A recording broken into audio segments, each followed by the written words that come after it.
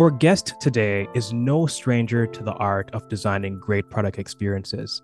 With UX wizardry that's led to happier users and improved metrics at both startups and enterprises alike, Aram Stepanian knows how to get inside the minds of customers and craft solutions that truly resonate.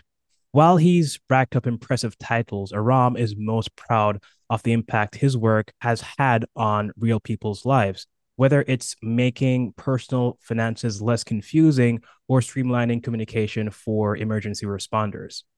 Beyond his own fantastic work, Aram is all about lifting up other designers through his lectures at Pace University and hands on workshops. And he really embodies the spirit of paying it forward. So I'm so pumped to dive into the mind of the man himself today.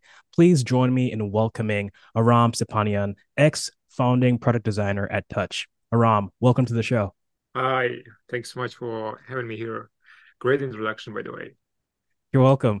So let's jump into it. How did you first get interested in UX design as a career? My path is kind of diverse. Originally, I'm from Armenia, and I used to live lots of time in Russia, where I get my medical degree. By first education, I'm a doctor, and after the education, I get a chance to work during the COVID in the emergency room, and that experience was life changing for me. I noticed that I want to be in a little different field, even when I was studying in especially my second year of bachelor degree. So I started experimenting, started working different agencies. At first, it was some marketing agency, just as an intern to learn as much as I can about the technical field. And after I get a chance to work for IKEA around 2 years as a home improvement specialist, and that was becoming the time that I was understanding. Okay, I want to play around with the people experience and make their life better. And it's actually IKEA's vision statement: make people everyday life better. And I use the statement as my North Star always, trying to follow that. Mhm. And it's actually aligning well with my medical experience as well, because whatever you're trying to do, you're trying to bring good and better experience for people. So one of my friends, he was in the design field already. He was always talking with me about UX design. So uh, started sharing with me some information, some courses to take. Initially, it was just around 5 years ago in Coursera. I started taking some courses from. I remember one was from Georgia Tech, and that's how I become in the field. And when I finished my medical degree, I decided to move forward and get like a master's degree in HCI, human-centered Okay. interaction. Yeah, and so I moved to US in New York City and in the Pace University get my master's degree in that field. During the study, I got some internships. One of my previous employer at Touch. So as a UX researcher initially, because the team was just starting up, they needed a researcher. And after when I graduated, I joined them as a founding designer. And yeah, that's basically, I would say, short and not quite short, but description of about how I become to the field. Oh wow, that's a very interesting background from medicine all the way to doing HCI and like that's really cool. I'm really interested to see like what similarities did you see in both fields? Like people are at the center of both, but like what similarities did you see in both sectors? A great question. I think it's all about listening in user Mm, experience and the same in medicine. As a doctor, you should listen to patient, what they're talking about, what's their in Latin it's called anamnesis. It's basically what's their illness story, what's happening with them. And same here in the UX design. You should talk with the customer or user story. Yeah, you should talk with customer. Yeah, listen them and listen deeply. That's the main skill of UX designer. I feel is active listening.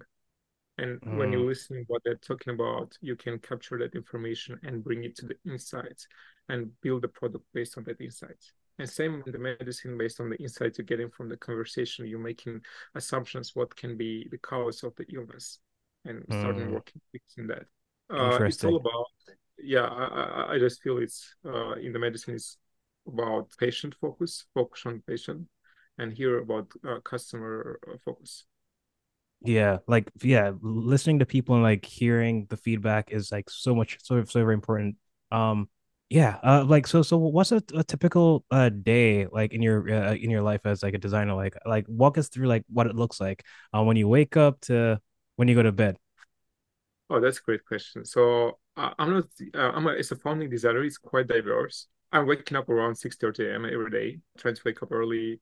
And I'm usually the first guy in the office. We are working for WeWork in 222 Broadway. And when I'm coming, it's one of the biggest WeWorks. There is nobody. I'm the first one. And it's kind of a comfort zone for me. I'm coming, I'm sitting, finding a good place. And opening my laptop, checking out the Asana. We're using Asana for task management. Okay, what tickets left, what I need to do for the sprint, and also checking out some queue plans, what needs to be built next, checking out Slack and emails. It's like the morning, I would say, communication routine. I don't like that part a lot, to be honest. It's just time waste sometimes. But the next, usually what I'm doing, usually I'm having stand-ups in the morning with the team. After that, it highly depends on what's that, or what's the tasks, because sometimes it's more research, sometimes it's more the actual design, and sometimes it's like something else, business related. It's a startup. You're wearing a lot of hats. Sometimes you can do marketing stuff even. That's the life.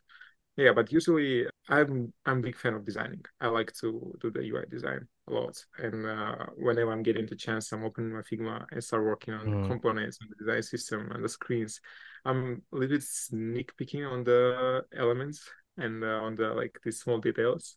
And sometimes I can even start fighting with the UI developer and just to make sure that everything is great. Yeah, not easy life, but what I like a lot in the product design, it's not only experience related, it's also business related. It's somewhere in the middle between business and Mm. the customer, and you can learn a lot from that. Yeah, so you mentioned Asana and also Figma. Like what Yeah. other like tools or methods I would say do you turn to for ideation or creating new products? I like to use a lot whiteboards like Miro or FigJam. Currently, I'm using only FigJam. It's just working faster in my machine. Yeah, and it's more comfortable for me. What I like to do, just having 30-minute session with the team, setting up the user stories, not necessarily user stories, I would say, but okay, we're generating the ideas. Let's say I'm giving, okay, let's have 3 minutes, generate as much ideas as you can for the product. And after we having like each was 5 quotes, how much, which one you like the more, and that way we're spending this like 30 minutes to narrow down all the big amount of the ideas we want to build to the one or two top two, let's say, ideas. Because sometimes if you're working on the product, you facing this challenge of building the vision and the product roadmap. You should understand what you're planning to build next. And that's one of the challenges of the product design job. Sometimes you just need to understand, okay, what's next? And nobody going to tell you, Mm. not your CEO, not your managers. You just should become with the ideas, pitch these ideas and tell why we should build this. I like to use the, I would say, design sessions with the team. And based on the outcomes of the session, you can become with hypothesis and try to have some research, talk with customers Mm. to find if this hypothesis might be true or not. Well, also like I'd love to understand like your creative process when you're faced with like a design challenge. Like take like what do you do? What's the first thing you do? I'm opening Mobbing. I'm just checking Mm. if there is a similar solution. Mm. I believe that you don't need to reinvent the wheel if there is Mhm. something you can use. And Mobbing is amazing tool. I believe it's a like current timeline. It should be the almost the only tool that designers should find. I saw that mistakes lots of designers looking for places like Pinterest and even Dribble. Unfortunately, it's not the best place right now because it's too UI focused, not too experience focused. And it's better to learn from the real products. I'm just opening Mobin. Well, what's even I can do? I can copy the screen and find the way. Okay, how I can adapt this solution for our needs. How I can make it better. And another North Star I'm following is trying to make sure that there is not too much inputs from user side. If you can reduce the number of inputs, you will improve the experience vastly. What's one thing that like UX designers do that drive you crazy? You mentioned just making sure that all the pixels are right in the right place and everything like that. For me, like when things are out of place, especially like when we were going hard doing our first few iterations of the product, it always Yeah. like really like upset me, like when things aren't together. But like for you, like what upsets you when you don't see it happening in product?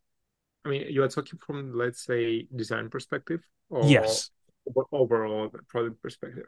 I mean, like it Uh, could be both, but like primarily design. let's say from design, I like to follow like some good practices. Basically, what I hate the most, if I see someone works and trying to figure out how it's working, is naming. If you're not names the elements correctly, if you Mm, just, I don't like to see group 2500 blah blah blah. I hate that a lot. It's just I can understand because sometimes for me it's easy to go fastly between layers, not like click 100 times to the one text field, for example, to hover that. I can use the keyboard shortcut to finally do that, fastly do that. But if the naming and this simple, I would say, practices is not following, it's hard to work on that. That's what I'm trying to teach my students at pace. Always follow basic good practices until you are, yeah, until you are not, let's say, I don't know, head of design in Adobe. You can skip these small parts, but yeah. if you are just junior designer, try to follow good practices. What are some of the key ingredients you think for UX magic? Like crafting magical experiences. And like when everything is just comes together, like what do you think is like a key component of making that work?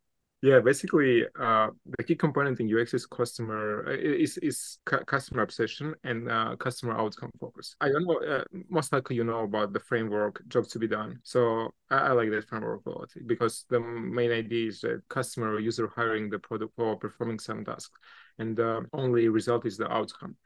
If you're designing just to design, it's not going to work. And same with the Mhm. product.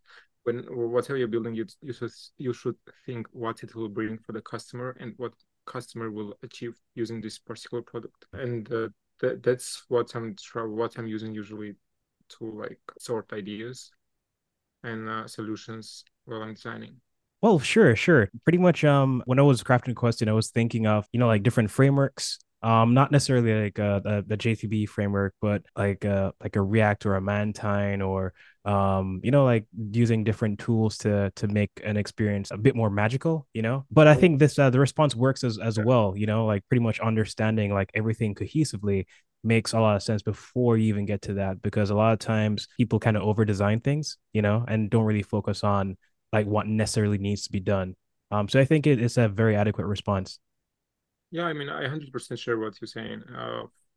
For that reason, what I'm doing, I'm trying to follow fast iterations. Sometimes, let's say the Figma prototype is not giving all the experience to the user, but what you can do, you can use framework. You can just copy that prototype, paste in the framework, and share the link, and it will be actually almost working product. It will Mhm. be really similar experience, which basic Figma prototype unfortunately cannot provide. And if you will find these little loopholes, and I would say in life hacks between two different tools, just to combine them together, you can get a lot of insights. And another stuff is you should continuously try to kill features. I know that Google using that as Mm, approach. Probably you heard about the website where all the Google products which been killed by Google. And but that's a good approach because you are not following in love on what you build. And yeah, you should be really accurate with that. I was struggling with that initially, and after trying to work with myself just to make sure, okay, I build this, this is nice, but this cannot work. This maybe will not work out, and you should easily click delete or archive. so what do you think is the future of UX? So, like what are some predictions or bold predictions I would say you have for the future of UX? How do you think the industry is going to change over the next 3 to 5 years? It's a great question. First of all, about the UX, what's the point of the UX? I will divide my answer. It's emotions. I don't know if you're familiar with Rahul Vohra. He's the CEO of Superhuman. One of the principles he's using for the building company is following game design principles. And in general, the game design principles is make sure whatever you're designing, it's bringing particular emotions. And first, you should think about what emotions you want to drive. Is it curiosity? Is it pleasure? Is it, I don't know, anger? Doesn't matter. It's depending on the product you're building. But you need to understand, okay, even this small element I will put in my design, what emotions it will bring. And that's about UX, how I think. I think it's highly subjective and emotional field, emotional stuff. And about the future, I don't know if you get a chance to check out new updates from OpenAI, the GPT. They added this feature when you can put the picture and GPT analyze the picture. Today morning, I put my design there and I ask, what do you think about the user experience of the screen? And I especially made some small mistakes, like the main button. I didn't add the color, make it like little weird. I mean, these small issues. And he find it out. He provided recommendations. Okay, maybe it's better to put somewhere here. He clearly understand what it can be when they want to try. Unfortunately, it's only in GPT Plus subscription, but it's worth it. It's just Wow. magical. Yeah, I've seen a few demos of people transferring the design from paper to code just by taking a picture. But I didn't know like the critiquing part. That's pretty powerful. That's really cool. Yes, especially if you're alone. Like I'm a lone designer. All of my career, I've been alone almost. Unfortunately, I'm looking to be not alone anymore, and that's giving me the opportunity for the junior designers. It can help with portfolio a lot, just to get like critique from another side. So like what keeps you motivated and like passionate as a designer after like your like with your career in the industry? How do you what keeps you like going? You know, like what do you yeah, why do you love the industry so much? I love the industry so much because it's about people. All my Mm, life, I was thinking about that I should serve. And with that in mind, I went for the medical school. And after when I was working in IKEA, whole IKEA's value proposition is about people's life. mm. Let's make their life better, everyday life. And that's the, as I said in the beginning, my North Star in my vision for the user experience. It's definitely about business as well. But first of all, I believe you should think about humanity and how you can bring value to people. I really like that. And I'm thinking like like this question was like to me, I think I pretty much know the answer. Because like that has been the central point of or conversation so far.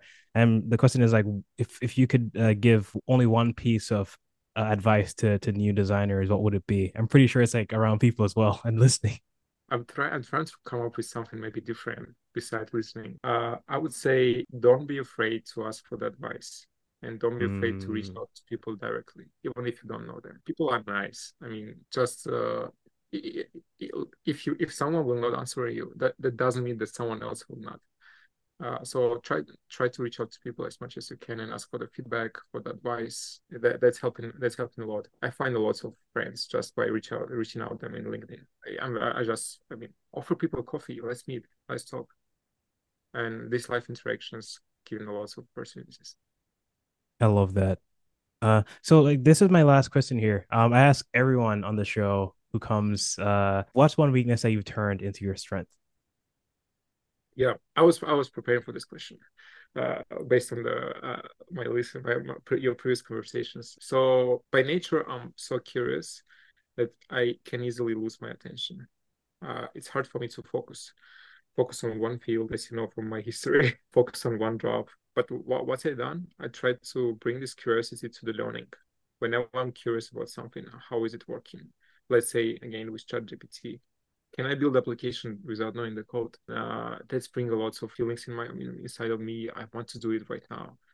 So I just okay. I'm going to follow my feelings and my brain, and I'll do that.